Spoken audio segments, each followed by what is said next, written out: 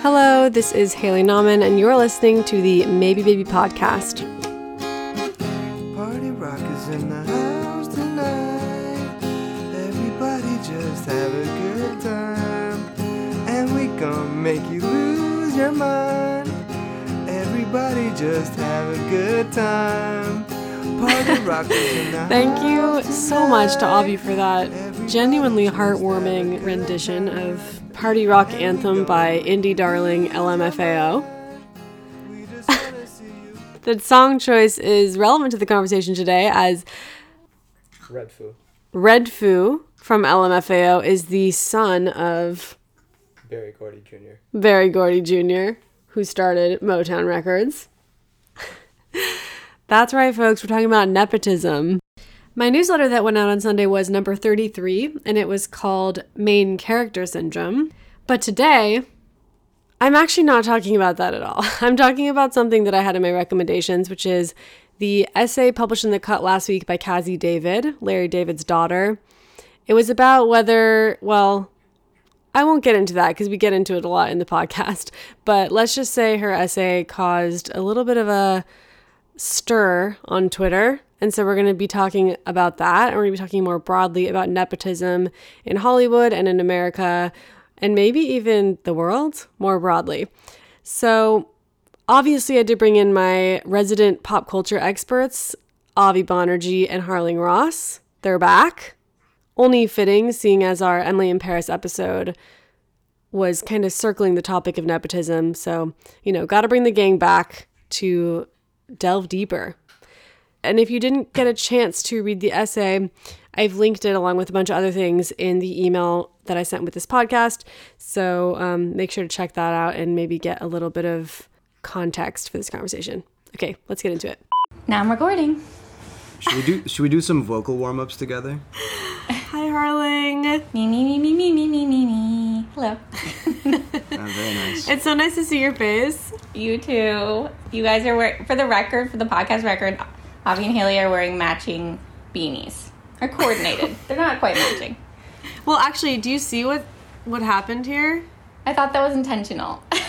Wait, really? Because this is... So, Avi is wearing one of my Uniqlo beanies that used to just be navy blue. Oh. And then I left it on a radiator all night.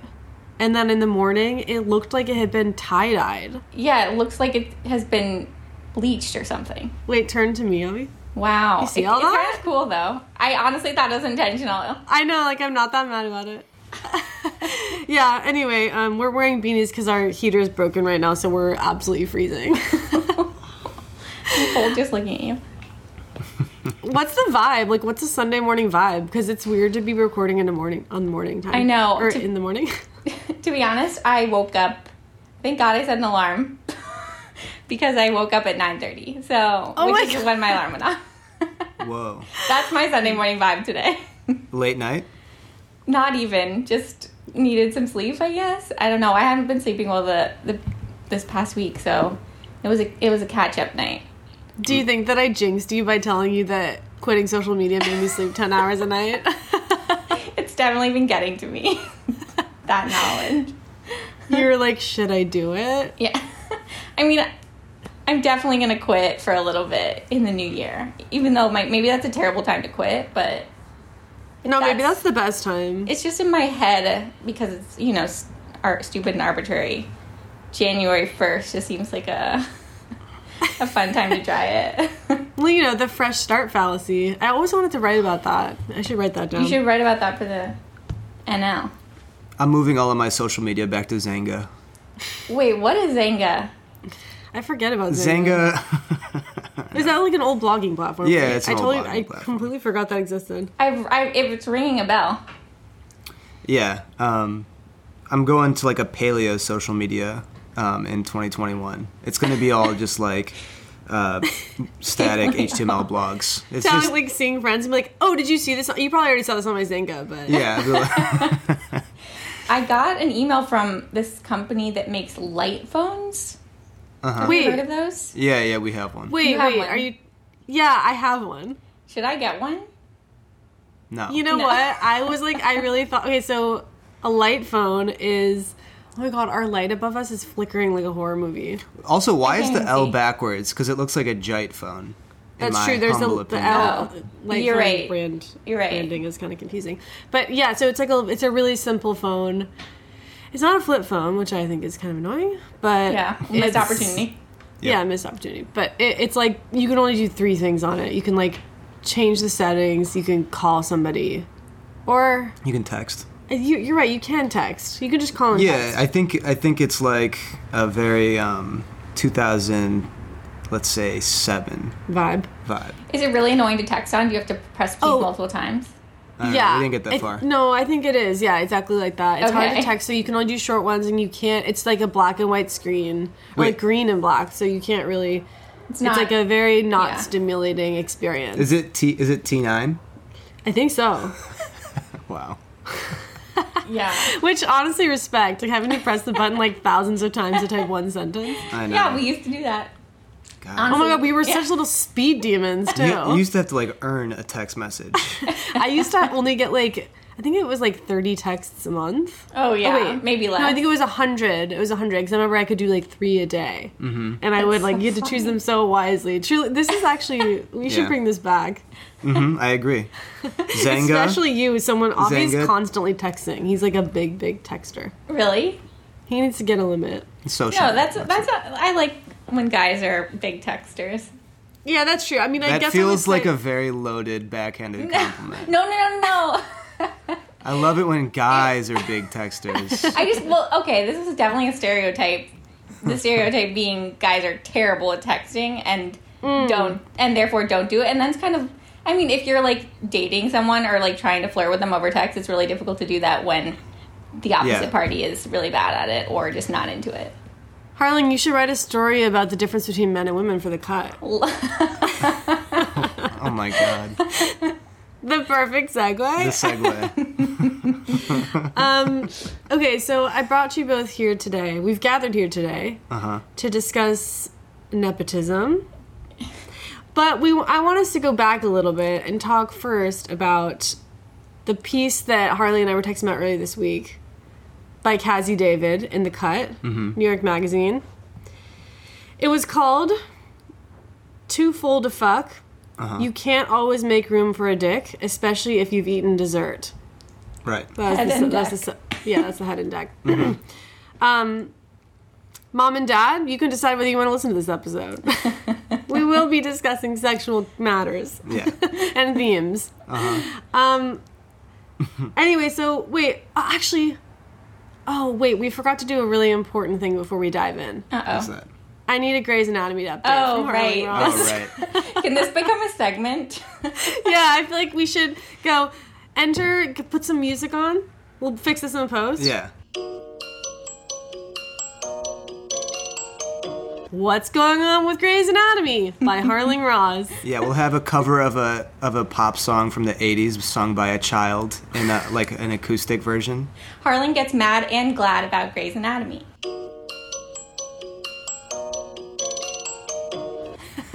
Wait, no, obviously we should do a cover of the Greys. Oh, yeah. Oh god. Which is what, Harling? Done? Oh, my gosh. It's really hard to hum. It's like acoustic, you know?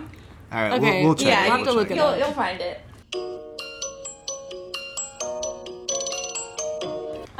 So you're mad. Wait, so we were texting earlier because Avi, how did you see this about McDreamy?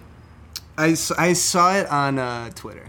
Okay, he saw on Twitter that this is a little bit of a spoiler for anyone who's still watching Grey's Anatomy. Don't worry, he's still dead. Okay, that McDreamy was back, and Avi obviously texted our group chat and was like, "Harling, huge news. How are you feeling?" So just as background for the dear listeners of Maybe Baby, I have watched Grey's Anatomy since I was like 15 years old religiously. It's one of the few constants in my life. Beautiful. And it is now on season 17, which just debuted last week with a 2-hour premiere episode. It's not just a full movie. Basically a full movie. But this season definitely been off to a bit of a slow start, if I have to say. Okay. Oh, wow, a critique. Yeah. The McDreamy thing, I know that it was meant to, like, get fans like me going. So I acknowledge and appreciate that. But bringing back dead people for these dream sequence scenes is, like, a hallmark of Grey's Anatomy and other shows like that. And it's just, to me, very unsatisfying. You think it's cheap? Yes. I'm like, they're dead. You're watching Grey's Anatomy, though. I think the whole show is so cheap. Like, you know who they could bring back, and I would applaud it?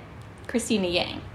Sandra Oh. But she's too cool for Grey's Anatomy now, which is rightfully so. Because she was always the best actress. So yeah, anyways, a bit disappointed by this big reveal. I thought it was going to be something a little juicier when I heard there was a big twist at the end. Oh, well, I'm so sorry that Grey's has been disappointing you, Harling. That's really crushing for me to hear. Who is Jessica Capshaw? She plays the character Arizona. Okay. But she got written off the show. Interesting.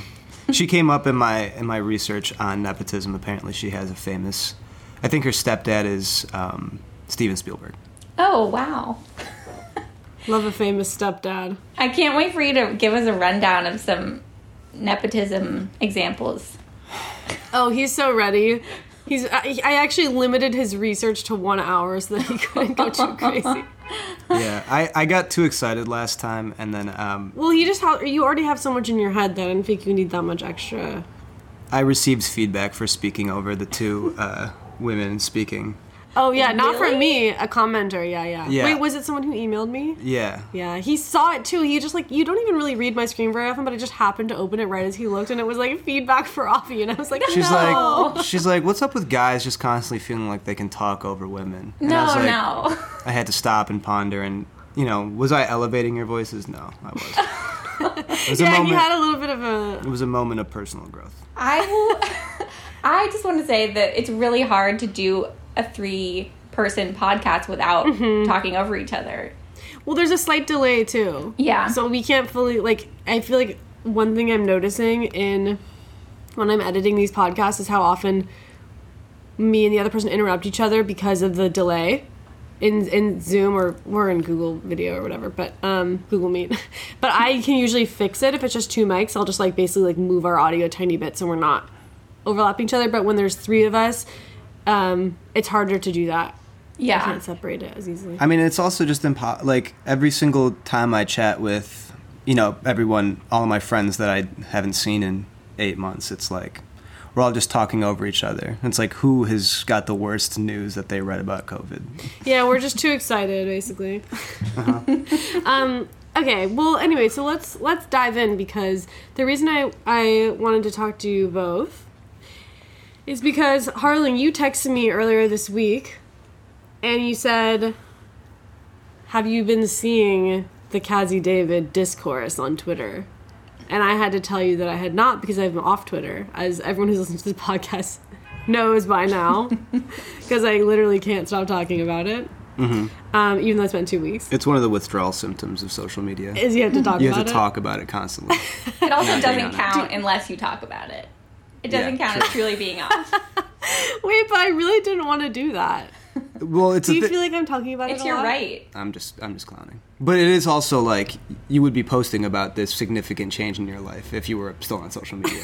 So you just have to do the original version of posting, which is just saying stuff. But you know what I didn't do is announce on social media that I was going to be taking a break. Yeah. Which I'm very against. Yeah, like announcing on social media that you're taking a break on social media. Like if you're taking a break, just go. Yeah, nobody needs to know. It is the thing to do, though. I was thinking of, is this really lame to do? I was thinking of putting in my bio, I'm off Instagram right now. So if you need to reach me, don't DM me.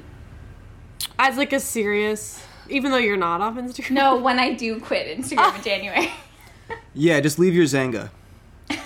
I'll leave my Zanga username. Leave it in the comments. Yeah. Catch me on Zanga where I'm sharing my real thoughts. I actually think that's a pretty good idea. I don't think that many people DM me. Well, for like business reasons, because my work is not as... I did get asked to give a TEDx talk though yesterday. No way. Yeah. In Glasgow. Oh my god, that's UK. cool. I don't think I'm gonna do it. On anything you want? I think they said I could do anything. The like theme is, what's the theme? What was it? Distortion. Distortion, yeah. And they thought of me because of my Emily Ratajkowski. That's a really critique. cool theme too. I think. Imagine if I gave a TEDx talk about Emily Ratajkowski. Do you think she'd be happy about that? She'd be thrilled. Okay, well, anyway, so you texted me and you were like, "Are you seeing this?" And you were kind of enjoying the discourse, right? It was. I was getting a little bit of. Well, okay, you go first. Oh, sorry. I was just going to say, let's relay quickly for people who don't know. Cassie David's writing a book called No One Asked for This, a very self-conscious title. And the cut excerpted one of her essays from the book, because it's a collection. And it's called, oh, wait, I already said the title, Too Full to Fuck. And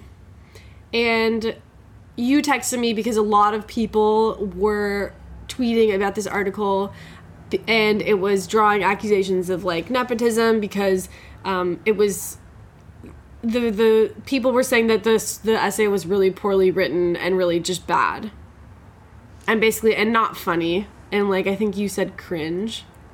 Yeah, and she's not particularly credentialed. Right. Yeah. So you texted me asking me my thoughts, and I had not even heard about this, and I was like, thank you for keeping me abreast, Harling. And so I immediately read the piece, and then I was like texting you about how I thought it was really bad. Right? Yes. And then I said that I was just kind of entertained by the gossip around it.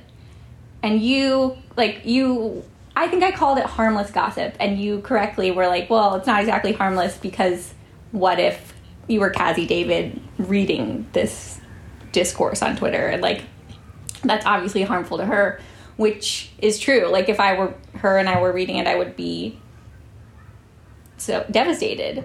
But on the other hand, I don't know if this is something that she was just prepared for going into it mentally. That doesn't make it sting less, but she does sort of acknowledge the nepotistic, is that a word, nature of her being Larry David's daughter and getting a book deal in a lot of She does? She does. So that's interesting. Yeah, which I kind of respect. Like, if it exists, call it out. Instead of pretending that, like... Yeah. No, I had the same feeling, Harles, where I was like... Well, I think what you called it was harmless media snark. Yeah. And I think the reason I thought of that is because it really reminded me of how people were tweeting about Man Repeller when it shut down. Yeah. And there was a lot of, like... I think what people would consider harmless media snark that to me I felt was like heartbreaking. For sure. You know, sort of like cheering the downfall and stuff like that. In a way where it wasn't necessarily like critique on any level as much as just snarky, right?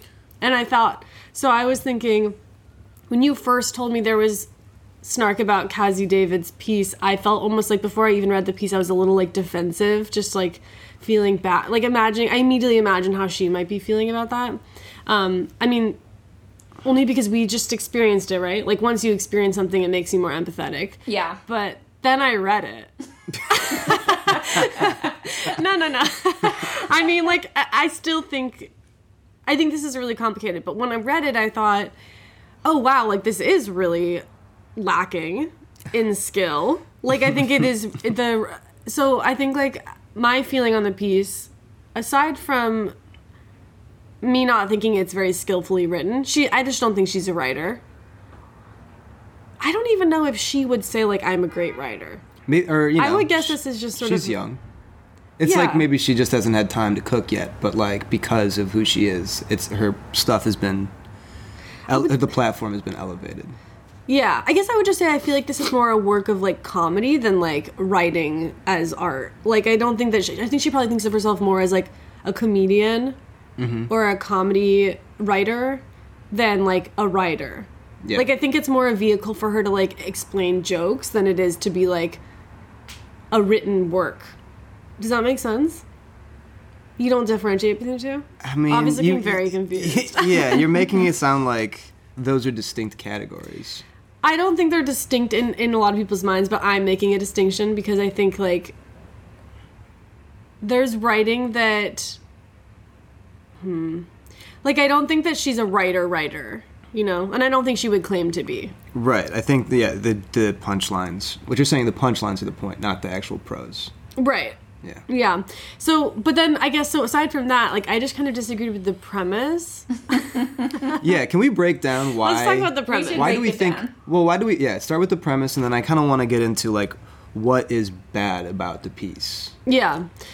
So, the premise is that women are embarrassed to share when they're too full to have sex. Well, first of all, that women are often too full to have sex, and that they're embarrassed to share that, so they come up with other excuses. And because it's embarrassing that when you've eaten too much food, a dick cannot also fit inside of you. There's not enough room. This is the premise. Yeah, there's like a metaphor that doesn't feel like a metaphor sometimes when she's writing about it, about like physically being too full of food to be penetrated. I can't even listen to the concept without laughing. Hey, so maybe it worked. No. Not the kind of laugh that Cassie was hoping to elicit, I don't think. Well, so I personally think that, like, being too, like, full and lethargic to have sex is, like, totally a thing that, like, a lot of people and couples joke about. Like, I just don't think it's, like, this big secret. First of all, I don't think it has anything to do with a dick not fitting in. I think it has to do with being lethargic. Mm-hmm. Right. I think she was speaking in metaphor, but it doesn't really... It's like... Is it that you feel too... Like, I don't think the metaphor works. It's not that you feel like... It can't fit. It's like there's a physical impediment. It's just like, it feels bad, and it feels... You're tired, and Right. you're bloated. Yeah, or, like, maybe the metaphor would be, like, your body's, like, literally too heavy to be, like, lifted. Yeah. It's like Even though that's not, of course, true. she but, was like, making it sound like there was a literal space constraint. Right, that's what I'm saying. That, Yeah. like, her stomach is pushing up against, like... Yeah, which, like you said, it could just be sort of, like, a tool to, like, explain her point, a metaphor. But I just don't even agree with the premise. Like, I'm gonna read a quick clip that I pulled. Yeah, please do. Okay. I suspect there are women everywhere who don't want to have sex with their significant others for the sole reason of being full. However, no one is comfortable with using the excuse of being full. We're all perfectly fine using our periods as excuses, but when it comes to being full, we find other justifications, perhaps because our instinct when it comes to rejecting men is to blame something we have no control over whatsoever, like sexual orientation or religion. It'd be cool if there was some involuntary signal, like our eyes turn light blue when we're uninterested. Anything to avoid hurting a person and the scene that invariably follows.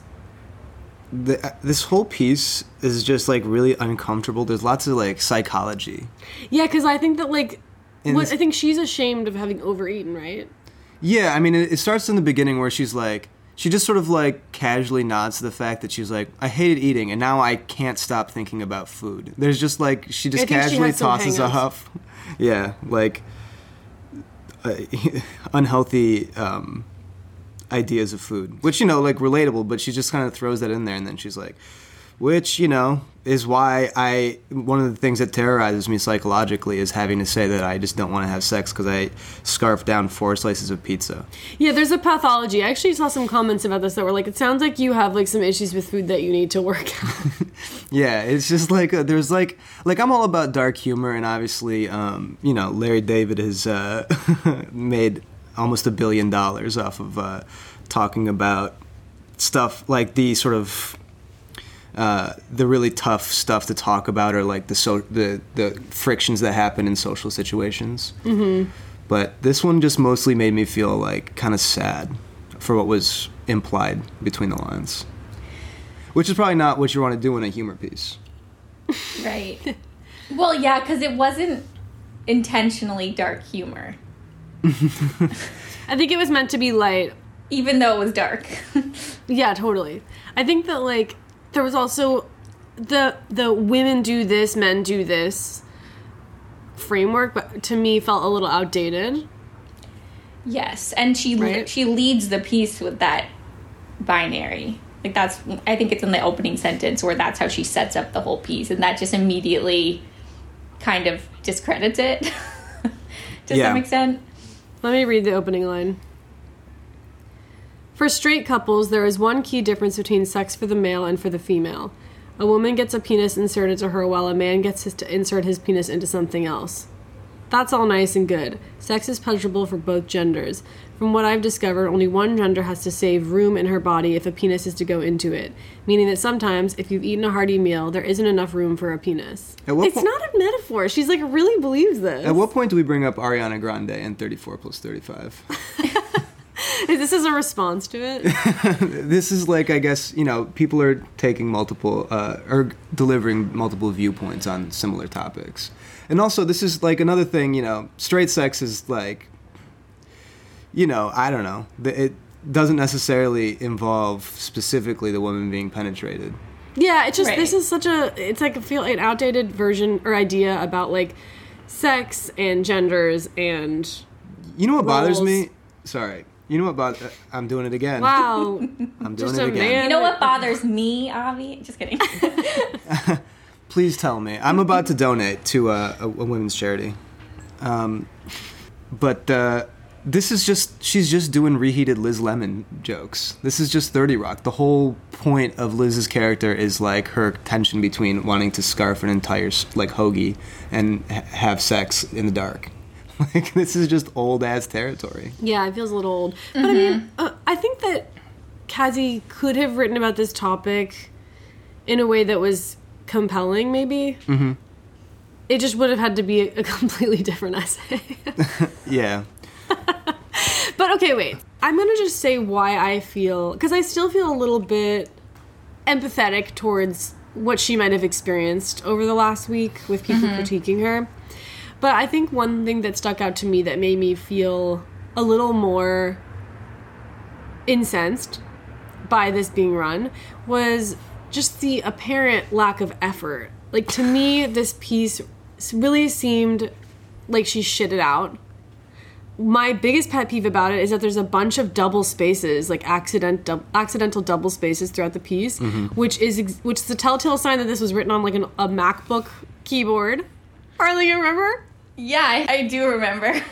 Constantly double spaces between my words. It's a really annoying. All these keyboards are really broken on the new MacBooks. I think maybe there's a new generation now. I think the new one with the new chip, Okay. Anyway. Well, the last generation, they suck. So I'm like, that's my theory. Yeah. It could be another reason, but I think that she literally just typed this out, like stream of conscious. The double spaces were left in. Nobody reread it. No, she didn't even go back and edit it. Nobody at the cut edited it. And so to me, I'm like, it's one thing if your dad's famous, that's not her fault. and her mom. And her mom.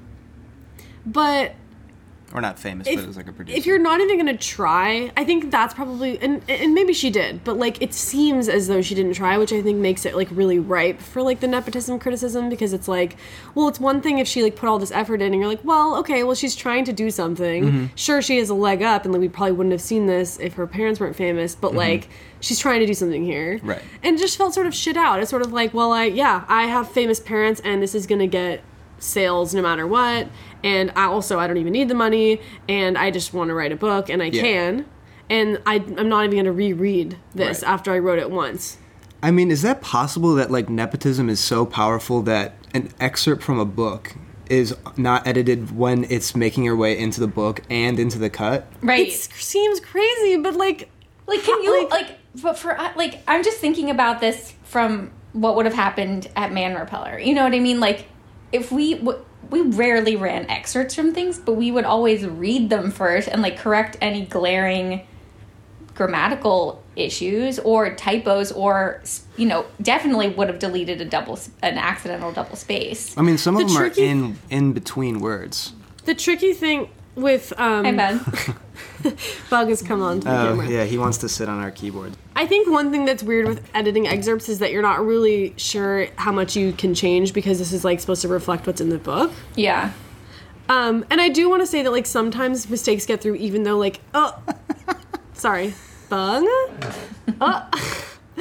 Have a seat. I buddy. do feel like you can read something 1,000 times and still miss stuff, and like 3 people can read it and nobody caught this one thing, and that definitely happens, and it's really, really frustrating. For sure.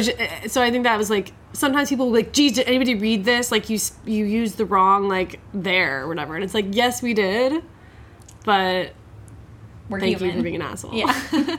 So I want to give some slack, but there were like 15 double spaces. Yeah. They were in words. I mean, it was like if you did like a sort of skim of it, you would have caught it. Harling, you described it as cringe. Can you explain that? For me, okay, this was the cringiest part for me.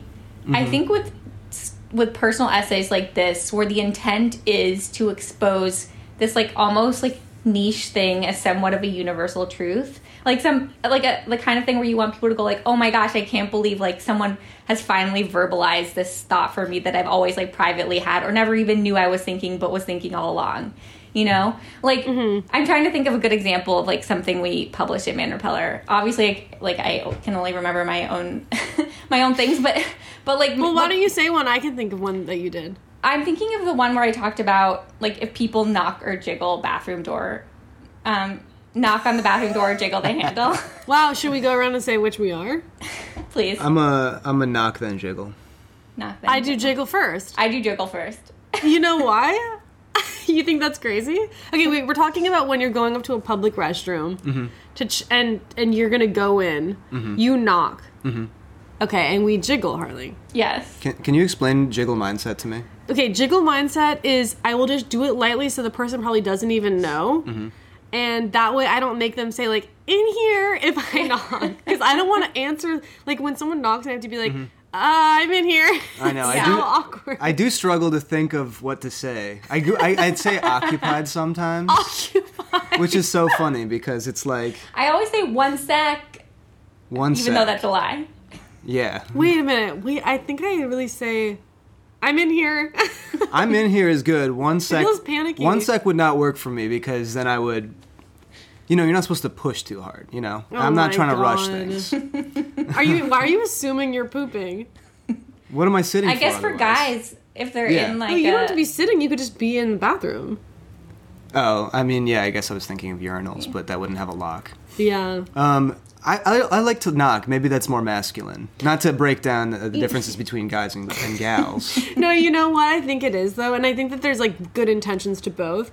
Knocking, of course, is because, like, when someone really forcefully tries to open the door when you're in there, you get really panicky and, like, what if the lock breaks? Well, you're about to be assaulted by someone who's going to take your wallet and Right, stab because you. maybe you're like, what if they didn't lock it, or they don't want... Because it's really scary when someone tries to get into the bathroom when you're in there. It gets you existential. can't be too aggressive about it, which some people are, and that's terrifying. I just like to have it all out in the open. It's just like, I need you just to make a noise so that we know, and also just kind of be like, look, you know, if you're deep in a feed, there are people waiting. Deep in like an Instagram feed. Yeah, if you're doing a scroll right now, If you're it's using time to... Zanga. If you're on my Zanga reading my thoughts... Yeah, so I think, like, the other one I thought of, Harling, was you saying that an outfit goes bad at 3 p.m. every day. Oh yeah, that's a good example too. It's like little observations. So I feel like she was trying to go for an observation that everyone's like, oh my god, yes, but it just fell flat, right? Right, exactly. That to me was the most painful part because I was like, like I see what you're trying to do, but it's not working, and it's really not working. You know, like the opposite almost, because I'm like, no one I talk to thinks that way. No one thinks there are literally spatial constraints for fitting a penis into your vagina after you eat a long meal or a big meal. So, or that it's like this big secret. I would like to say she might be talking about Pete Davidson, which, you know, potentially complicates the anatomy space situation. Famously of big dick energy. Famously the guy who created, or was maybe the she inspiration. only fucks people with, like, huge dicks. Yeah, one day she had 2 slices of pepperoni, and then Pete Davidson came with that thing swinging, and she Ew, stop. you only know your own experience. Yeah, I mean, I think, let's say that it's just a metaphor, and I still think it falls flat. It's a bad like, metaphor. Why would you be embarrassed to say that you're too... Like, I think it's kind of funny. I mean, I don't think that It hasn't happened to me in a long time, though, where I felt like... This is getting into, like, disordered eating territory, but I feel like when I had more of a fixation with food, like, in my college years, I was more likely to eat until I felt, like, really sick. Yeah. And I haven't had that in a while, but I wonder if it is related to, like... I mean, that's kind of the vibe I got. Because she's like, once I got over not eating enough, I, wanted to push it to the limits. And that just doesn't feel like maybe you're eating intuitively. Yeah, which I mean, we all like overeat all the time. Mm-hmm. That's just a part of life, but yeah, there does feel like there's some sort of complication in there, yeah. And if others... Oh, go ahead. No, you please. You go first, Harling, please. I feel like we're really, like, steamrolling. No, not at all. I was just going to say that it is a common facet of like personal writing by women maybe less and less so as we wise up to these things, but where like sort of references to disordered eating are baked into the subtext of the story without being acknowledged or called out as being disordered. You know what I mean? Yeah. And I think that grated a little bit in this essay because that felt like almost archaic to some extent. Like, haven't we metabolized that this is weird to do? And, you know, if I were an editor, I would highlight that and say, you know, let's talk about how this needs to be put into some kind of context here. Right. Metabolized, huh? Interesting word choice there, Harling. It feels like it does. Yeah, exactly. It feels outdated, right? It feels like an essay from the aughts, like an Exo Jane essay. Yes. So from someone young too, right? Because I think when you're younger, you're maybe less likely to joke around with your partner about why you are or are not in the mood, and it's just more open. Like there's less like mystique between it around it, and maybe it's. I mean, sex is really complicated, but I do think that, like, as you get older, those things become... There's, like, less, maybe, shame around those topics. Or just you get better at communicating. Yeah, exactly. Yeah, or you feel more secure and therefore able to... anyways. Yeah, exert your agency. Mm-hmm. So maybe if she had made it more personal... Like, she was like, this is, like, a weird fixation to have. Like, I'm convinced it's because there's not enough room in my stomach, but I, like, cannot confirm this by science. Right. And, like, this has been, like, a weird fixation for me forever. And, like, just talking about, like, funny scenarios, and, like, in which she's felt like she had to choose between the two, and it's, like, causes rifts in her relationship. Like, I feel like that could have gone somewhere. Yes, instead of using the first person plural, which she does frequently. I think what's grating about the essay is that she's 26, she's got a book coming out, and, you know, like, clearly nepotism is one of the big factors. She even acknowledges it herself. And so I was kind of thinking about what is, like, the kind of thing that makes you... What is it about nepotism that sort of irritates so much, right? Yeah. I tried to come up with a nepotism ranking system, and I was wondering if we could put our heads together and figure out what it is that makes nepotism so frustrating. Yes, definitely. So, and what can hedge against it? Like, is it possible for somebody to not be critiqued on those grounds? Yeah, like when is it fair to levy nepotism versus like, oh, I mean, this person does have an accomplished parent or whatever, but this person is, you know, whatever, deserving in their own right. I mean, obviously the meritocracy is a lie, and everything in America has to do with, like, the class position you started off in, for the most part. Yeah, because there's so many talented people everywhere. It's like, does anyone really deserve to be super famous? It's like they just had, like, the right things happen to them, right? It's chance, always, to some extent. I mean, or in general, is it good that billionaires are hoarding so much wealth while everything else is going around us? But anyway, nepotism. So... I have these three things that I thought of as like a starting point, and then we can kind of just riff from there. And then Kiki, feel free to add your thoughts too. I think he might be snoring into the microphone. I might have to banish him. All right, can we? Or if he settles down, Kiki. He's breathing extra loud today. Right? Do you think we should? Can you hear him, Arles? Oh yeah, now I hear him. Okay, hold on. I'm gonna move him. He's like snorting. I also have to pee. Okay. And then we're gonna start right with your ranking system. Great. Okay, we're back.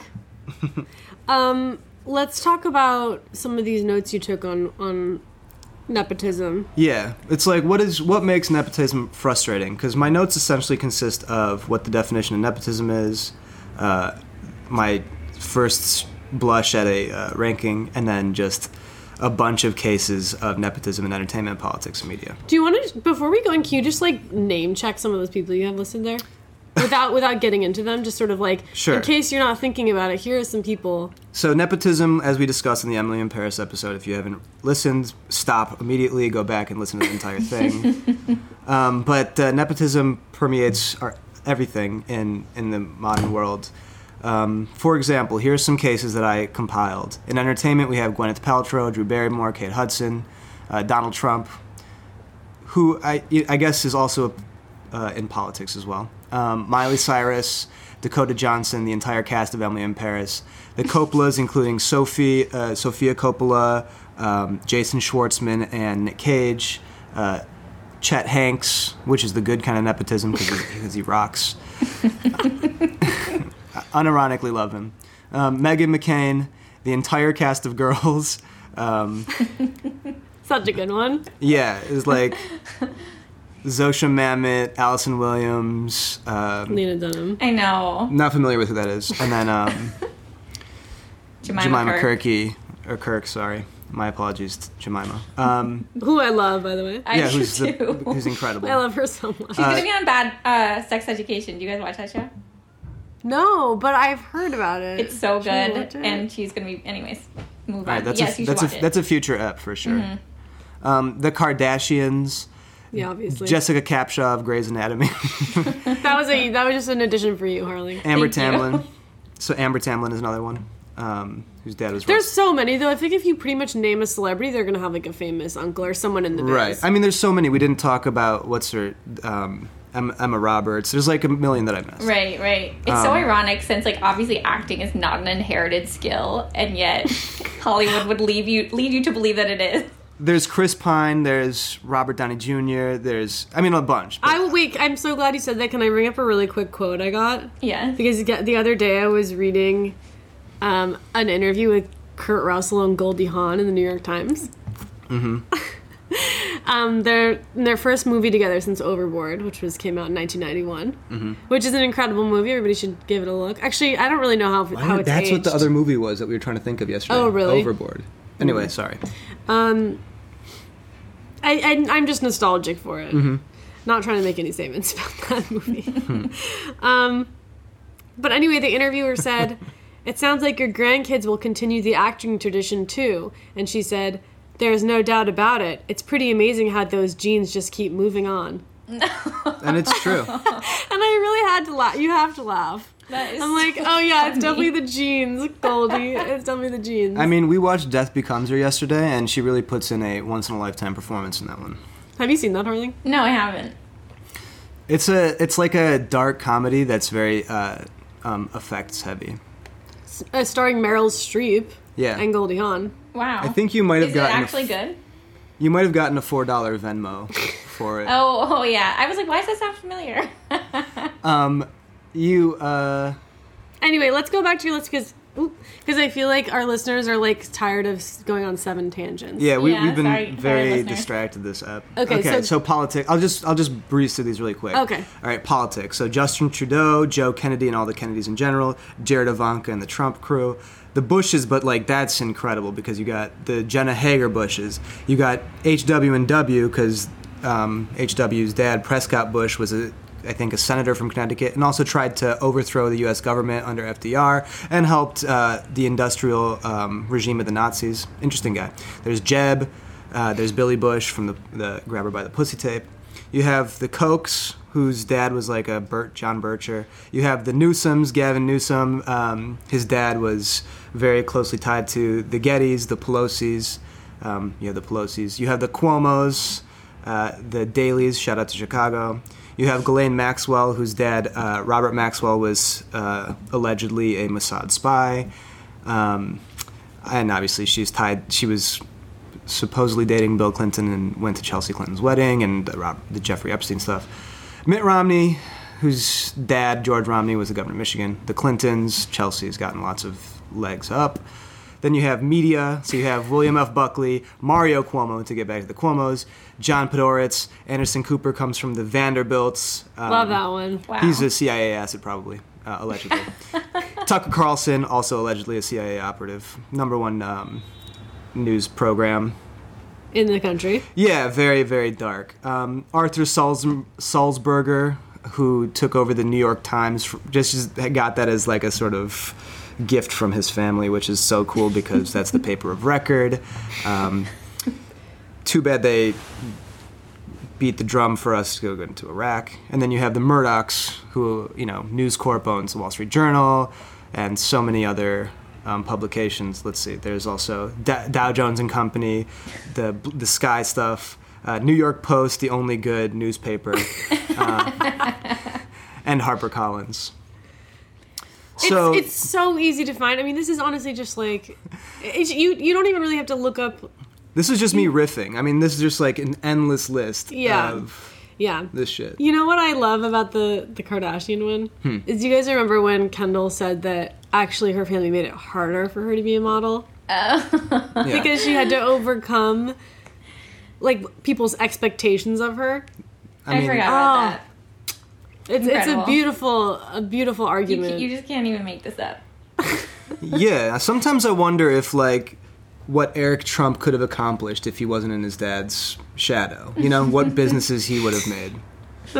Poor Eric. Poor Eric. I'm always saying poor Eric. Okay, so that's nepotism. Hopefully that just, like, infected your brain enough to continue this conversation. About a ranking system. Like, what is so frustrating, and, like, is there, you know, the good versus the sort of benign nepotism. So this is what I've broken it down as. And I'm sorry, I will stop talking for the rest of the podcast after this. It's just not really a ranking, is it? I think this is like the metrics on which you can judge, would help you determine whether nepotism is like the contributing factor or if it is more incidental. Okay. So what I have is the height skills gap, right? So what I mean by that is like the gulf between how high someone has reached versus the skills they have. So I think if you look at the Cassie David thing, you're getting a book and a piece in the cut, but you're not really that accomplished of a writer. You got a internship at College Humor, you know, that's very coveted, but again, like, who knows what if it was because of your dad. But there's also, you know, like Robert Downey Jr., Freddie Prinze Jr., Enrique Iglesias, good in their own right. Or like Steph Curry, he's hitting shots from half court. Oh my god, I haven't thought about Enrique Iglesias. Is that what you meant to say? Enrique? What did I say? No, that's what you said. Yeah, because his dad, Julio Iglesias, also a musician. I didn't know that. I like Enrique. Oh my god, remember that? What was the song about, like a ping pong ball? Yeah. Wait, what? Yeah. I don't know. That's a deep cut. No. That was a huge song. Harling. I knew that you'd remember that. Okay, wait, can I make one comment about Kazi's skill height gap? Mm-hmm. Yeah, the ping pong song. Do you know? The ping pong song. Do you know? Do you know? Yeah. Yeah. And there's little sounds like ping pong balls. So I went back and watched Kazi David's web series called 86. Did you ever watch that, Harling? No, I didn't.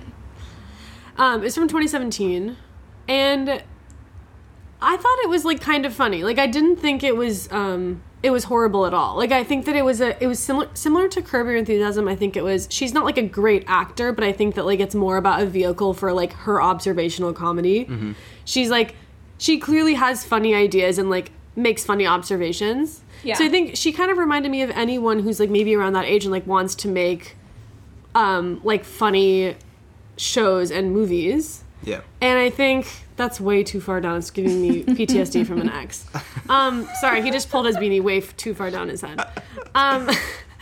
So I think that actually like with a little time and effort, like Kazi could be a funny person making a show or a movie or something like that. Yeah. And maybe personal essays just aren't her medium, and like, right. Or this is a really bad essay compared to the other ones, and they picked it because it was like more incendiary or something. Right. Which I wouldn't put it past them. And like, so I think that like, you know, in defense of Kazi, I think it's tough when you're judged on like the last public thing, and like now it's like, oh, she's unfunny and untalented when, you know, she actually might have, whether or not they're worthy of like the amount of maybe like funding she's getting to do these projects. The attention. Exactly. It's still, I mean, 86 was just a web series, like a shitty web series. It wasn't like an HBO show or anything. It was kind of funny. Yeah, it's kind of funny. Yeah. I think she can be funny on Instagram too. Oh really? I don't follow her. Yeah, I'm sure she's actually like a really funny person. She was also pretty good in the cameo that she, her sister, and her father had on Hannah Montana. This was something that Avi learned about this morning. Part of my research. That's double nepotism, since Miley is also nepotism. Exactly. Oh, and Miley, incredible. the musical guest, when Larry David hosted SNL that one time. Oh, they love to combine forces. So do you think that there's a conspiracy? There's a nexus of nepotism happening at the intersection of Larry David and Miley Cyrus. I don't know what it is, but it's just I'm trying to pierce the veil so we can see the invisible powers that shape our lives. So that's number one, the height skills gap. Number two is the "Do you know who my father is?" quotient, which is like how much do they lean on their family name. And what I'm thinking of as an illustrative example is Emilio Estevez versus Charlie Sheen. Emilio Estevez took his uncle's last name so that he could try to, I mean, I think everyone knows who his dad is, but like, it was his way of trying to separate his dad's legacy from his own accomplishments, whereas Charlie Sheen just was like happy to Ride on his dad's name. Yeah, cash in on that. You know, it's like, oh, my dad did Apocalypse Now, so I'll do Platoon. But don't you think there's something kind of performative about being like, I'm going to get there on my own? Because it's like, no, you're not, because you're still rich and you still have all the connections. You just, like, changed your name. Yeah. Maybe you almost want, like, you get all the same connections, but people don't think that you have a rich parent, so you get more credit for your It's just PR. accomplishments. It's just PR. Uh-huh. It's like Olivia Wilde, and her mom is like... Oh, yeah. Something... Oh, yeah, Olivia Wilde. Her parents are journalists. Right. I think her last name was Cockburn. Cockburn, yeah, CBS journalist or something like that. Oh, why didn't she go with that one for her famous name? Going for Wilde instead of Cockburn? Mm-hmm. Interesting. Yes. So, I like Olivia Wilde.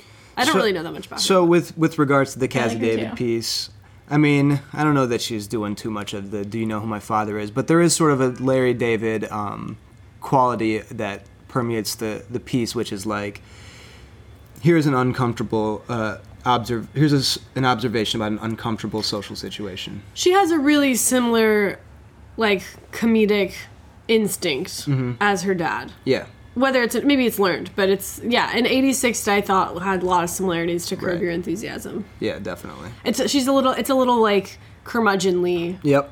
And because they're the brave truth teller. Mm-hmm. And it's frustrating to have to do that, too. yeah. Which, by the way, I love Larry David. Did he have a famous parent? I don't think so. Wow, so he's a freshie. He's a freshie. Authentic. Yeah, genuinely talented. Even though I know a lot of people think he's annoying, but like he really did create he carved out a kind of space in comedy that felt new. Dude, he's great. I mean, the stories of him quitting SNL, realizing he was broke, and then just like going back in. Wait, I didn't know about that story. I might be neither. telling it wrong, but like apparently he like early on in the SNL days he like quit because he was like taking a moral stance, and then like it dawned on him what he had done, and so he just showed up the next day. That's like something on a curve. Like nothing happened, which is just such a Larry David anecdote.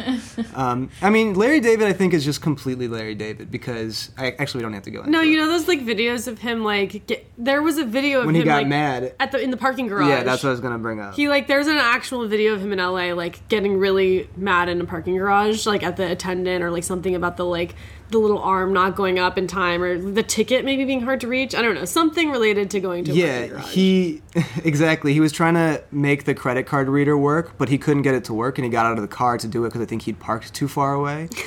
And then he had to like go back and tell the person who was filming behind him like what the situation is because it was taking so long, which is just like a little snippet from a Curb episode, basically. Yeah. He is himself in Curb, basically, right? Yeah. Mm-hmm. Yeah, for sure. And then, George Costanza being like loosely based on him gives you a bit more insight into this sort of impotent rage that he feels. Okay, so the third thing that I have, and this is sort of a vague one. This is the more this is just like an ambient essence that I call the uncle factor or nephew-dom. And it's just an unknowable essence that nephews have that makes the nepotism feel worse. Over nieces? Well, the reason I bring up nephews is because when I looked up nepotism, it actually comes from the Italian word nepotismo, which is based on the Latin root nepos, which means nephews. And it's because there was a Middle Ages practice that Catholic popes used to do to put their nephews in charge. I love that the Italian word is nepotismo. That's like exactly what I would guess it was. Yeah. Yeah. Nepotismo. Nepotismo. That's interesting. Uh-huh. And in fact, there's an entire Wikipedia article with 6 various headers called Cardinal Nephew, like it's hyphenated, about the sort of practice of installing these cardinal nephews, which is like the original nepotism. So the whole like the feudal world was all about nepotism. Yeah, exactly. I mean, and royalty obviously is just the It's- ultimate yeah. the ultimate nephew-dom. And the ultimate nephew, I'd say, is Prince Andrew.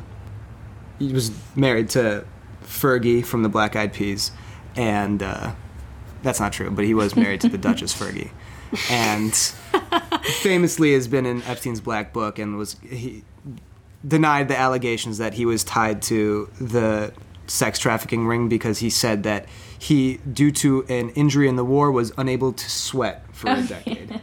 And meanwhile was sweating profusely while... Yeah, while sweating profusely What on happens camera. if you can't sweat? You just overheat. You pant like a dog. He wasn't engaged in a sex trafficking ring. He was panting because he couldn't sweat. He wasn't turning into a cartoon wolf because he was horny. Okay, so I think that the reason the height skills gap, which I feel like is sort of at the center of this, is what makes people annoyed about this is the opportunity gap, right? Or it's like unequal opportunity. America's mythology, we're all sold on the idea that like the harder you work and the more talented you are, the higher you'll go. Yeah. But obviously this is a complete lie. Yeah. And I think that nepotism, especially like in Hollywood, is the perfect exemplar of this failure in our country. It's like I think that maybe it makes people angry because it makes so plain what anyone would know if you really look at the facts, which is that like people who have fame and fortune were given the opportunity to have those things in like a very clear and straightforward way. And there are obviously exceptions, and those are like the most celebrated examples in American culture of like rags to riches story. But most people who are rich have rich parents. Yeah. It's just how it works. Just like if you look at sort of how people move through classes in this country, basically poverty is a trap, and so is luxury. Yeah, so I think nepotism, it's like it's salt in the wound of the American dream. It's like everyone kind of knows maybe, but it's like a really stark reminder that like actually, if you had a famous parent, you could just write a shitty book. I mean, I don't know. Let's take Cassie out of it because her book might be good, and I just don't want to shit on her anymore. She's also 26. She's 26. Yeah. And you know what? If my parent was Larry David, maybe I'd be running or trying to publish a book at 26. Yeah. And I'd be using a lot of universal we's that were inappropriate. For sure. Yeah, and also just like what perspective could she have?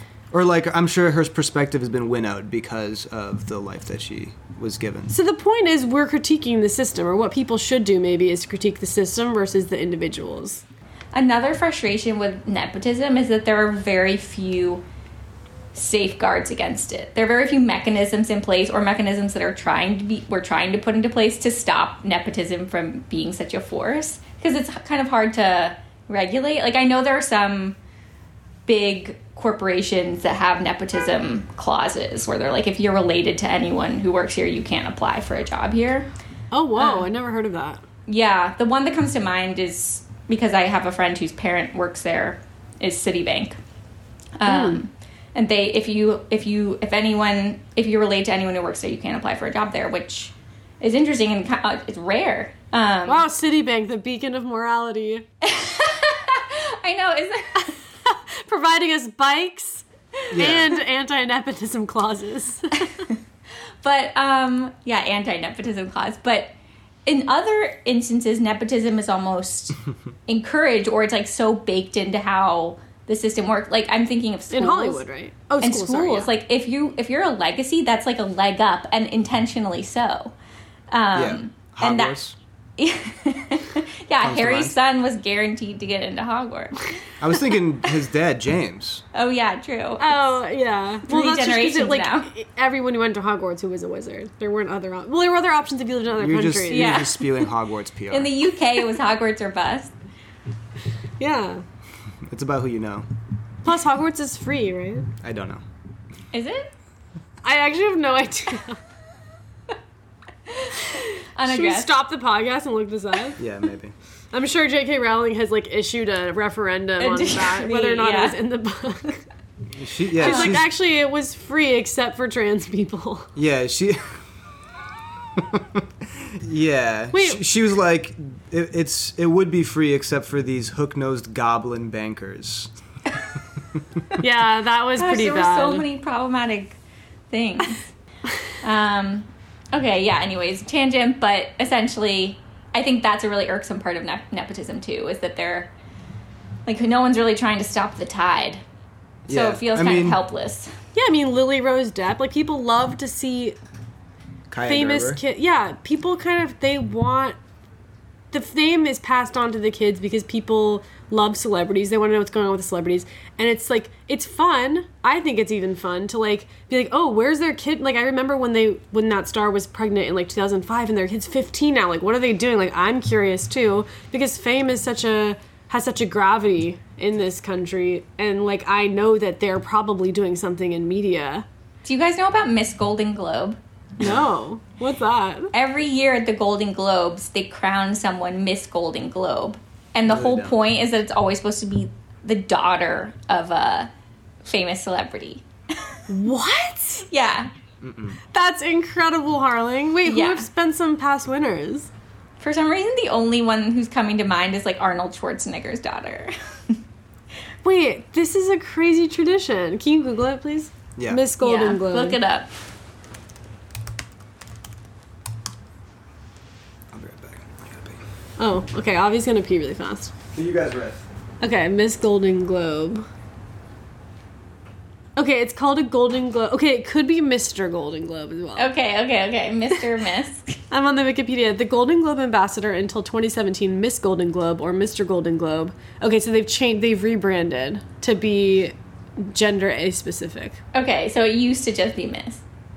It was Miss or Mr., and now it's just the Golden Globe ambassador. Thank you. Okay, great. Oh my gosh, I'm so intrigued by this. Is the young person who assists in the Golden Globe Awards presentation by handing out trophies to the winners and escorting them off stage. The first Miss Golden Globe was named in 1963. Since 1971, the position was held by a celebrity's daughter or occasionally a son or both. Parents have fiercely competed for their child to take the role, which is awarded by the Hollywood Foreign Press Association's president from among candidates selected by the association's board. Being active on social media is part of the selection criteria. That's insane. Oh my. So it's kind of like a feeder. It's a feeder for nepotism. Oh my god, it really is, Harling. That's such an incredible example. Okay, wait, I'm going to read some past winners. It literally is given to kids of celebrities. Hate it.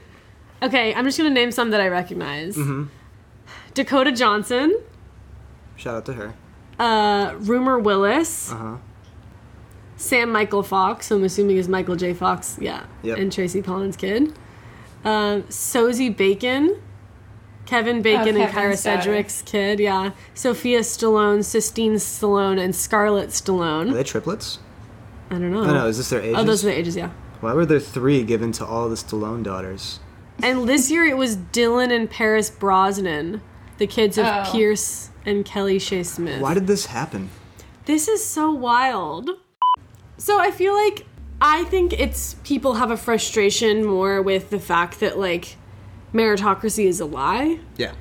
And so we kind of pick out these individuals when to sort of hate on, when really the issue is the fact that simply people are not all given the same opportunities. They're avatars of a broken system. Exactly. There's a similar like frustration with like the way that like how far money gets you, how far a famous parent gets you, how far beauty gets you, and just this like underlying frustration with the fact that people are just simply not given equal opportunity. And someone like, it's not Kazi's fault. I mean, she was given, she's given the opportunity to write a book, like she's gonna do it. Right. I mean, I Right. suppose she could take like a moral stance and be like, actually, I mean, that's, I guess maybe that's what people would rather she do, is say like, I'm going to, take writing really seriously. I'm gonna like just sign up for like get a degree just like other people have to do, and I'm going to like work on like my chops, write freelance until like I gain respect for my skill, and then I'll write a book or something like that. That's what people want. I mean, guess. yeah. But why would she do that? It's not fair to her. Yeah, why would she do that? She doesn't have It's just to. like she has to live a sort of ascetic life because of whatever. Like, I mean, I'm a beneficiary of lots of privileges too. Yeah. And I think it's really easy to justify it too in your head. Like, you don't think necessarily that this moment will last forever, and you might as well take advantage of it when you can, while you can. Yeah, there's probably like a sense of urgency for her. Mm-hmm. I mean, because she's not that famous. I think a lot of people will be like, who's Cassie David? Right. Because Larry David himself, despite being like incredibly famous among a certain cohort, like, he's not like... I mean, he's got an HBO show, and people know what Seinfeld is. No, but I know, he but couldn't he's get a not... reservation. He couldn't get... They showed up to a restaurant in Hannah, Montana, but he couldn't use his name recognition to get a seat. But Hannah Montana, she walks in, immediately gets a table. Maybe he should start a Zanga to kind of get his message out there. I agree. Being more present on social media can help you become Miss Golden Glow or Mr. Golden Glow. Yeah. I mean, I think she's just the avatar for our frustrations for how unjust things feel. Or, like, you feel like you deserve better, which everyone does, except for, like, the 17 people who own half the wealth in this country. I actually think that resentment is at the root of, like, a lot of internet rage. I think that, like, people are really angry at individuals when they're actually really angry at, like an unfair system. Yeah. Yeah, and certainly. It's hard to remember if someone is, like, in particular I think it makes us feel like we're all more angry at each other. It erodes solidarity. Yeah. Right? It makes us all fight with each other. I mean, not that, like, we're in the same cohort as Cassie David, but, like, I would just say, oh no, because she's, like, literally in the billionaire. I mean, I don't think she has $1 billion. Well, she's not a billionaire, but Larry David is, or he's very close. He's close according to CelebrityNetWorth.com, which is famously inaccurate. But, investigative. But I'd believe it. Yeah, I mean, I'm sure he's worth $1 jillion, just like Jerry Seinfeld is. Yeah. But I think, like, instead of getting mad at, like, well, why is wealth distributed so unequally? And, like, why do we value these things over, skill or whatever? And instead of, like, questioning those, we just get mad at people because they're just easier to dislike because, like, humans are competitive and... It's just less abstract, too. It's just less abstract, yeah. Of course, because saying the system, I mean, I'm even sick of saying that. I feel like we need to start getting more specific. Yeah. But, well, the internet also encourages that kind of... It encourages pinning your frustrations on people that are, like, easily snarked on, because that generates likes and retweets and buzz and, like, it's in like Twitter's best interest if we're talking about Cassie David and not about wealth distribution. Yeah. Yeah, of course. Yeah. Twitter's a good platform for communication where it makes abstractions like companies into people and people into abstractions. And then also Jack Dorsey, while he's on like a 13-day broth cleanse, is also in charge of censoring information, which he deems as like inaccurate. It's a good system that we set up, and that's why I'm still on Twitter. You support it actively? Yeah, I just deleted my Zanga. I'm back on Twitter. One thing I want to bring up, just because we're talking about nepotism, and I think it was like something that happened a few years ago, but obviously time doesn't mean anything. I found a cut piece from 2017, which is a piece on Wyatt Koch, who is from the conservative dark money family, the Koch brothers. And he became famous in 2017 because he was like just the full embodiment of nepotism. Do you remember this at all? What? The story? The Wyatt Koch story. No. You should text it to Harling so she can take a gander and give us her professional opinion as someone who works in fashion. Oh, God. I don't have messages on this computer. I love to employ your professional skills, Harling. You tell me what you think. Okay, so this guy, Wyatt Koch, he was born like in a pile of coins like Scrooge McDuck. And he started a clothing line, as so many just like wealthy heirs do. And It is called Wyatt Ingram. As I did some very deep investigative Googling today for 5 minutes. He's like the Emilio Estevez of the Hawaiian shirt industry. Yeah, exactly. No Coke in the name to be seen. And he makes these shirts, and the tagline is "Be bold," similar to "Be best."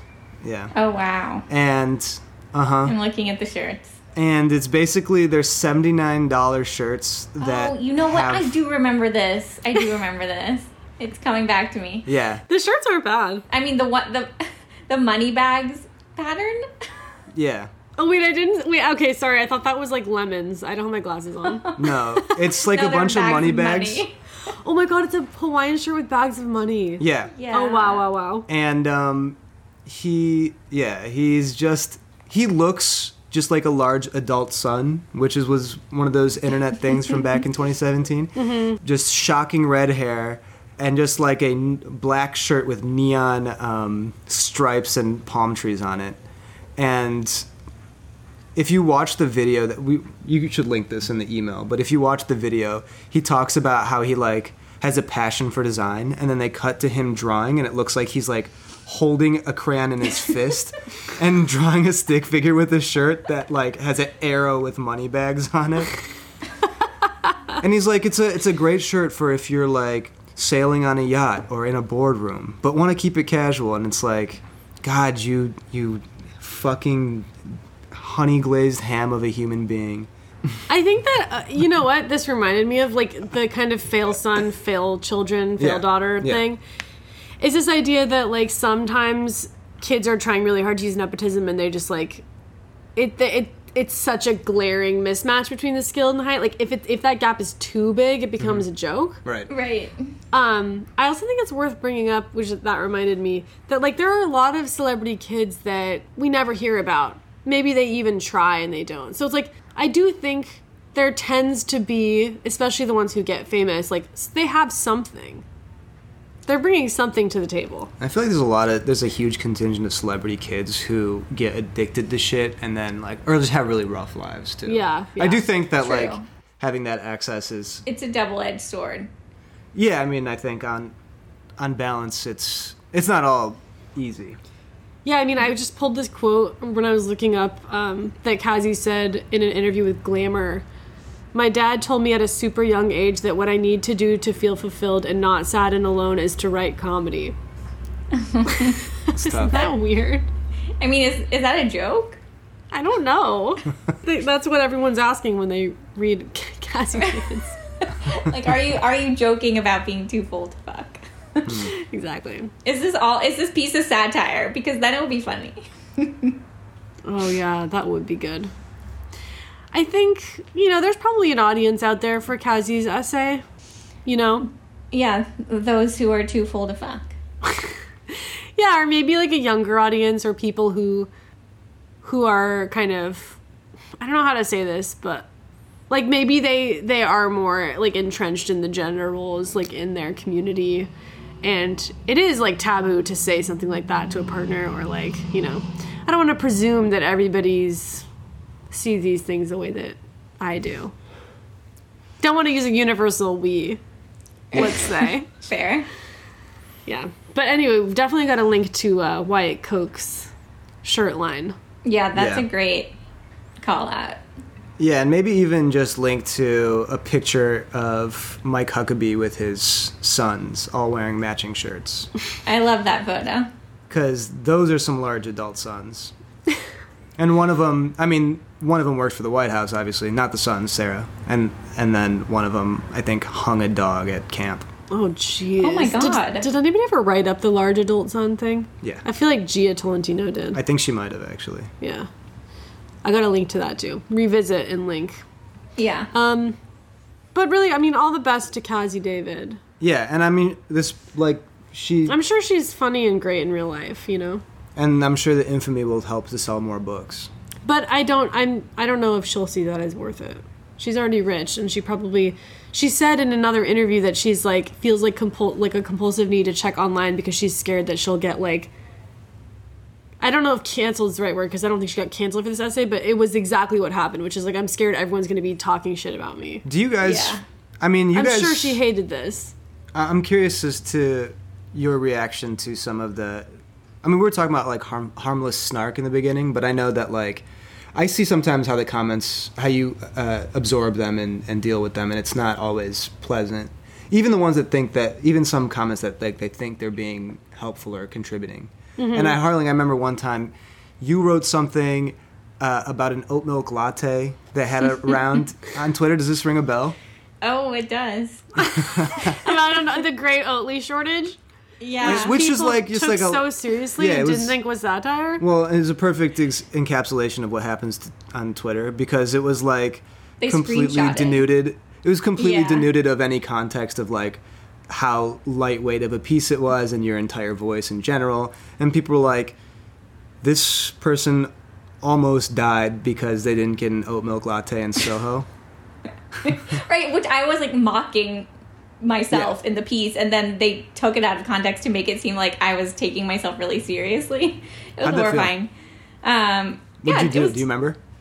What did I do? Yeah, what was your reaction to that situation?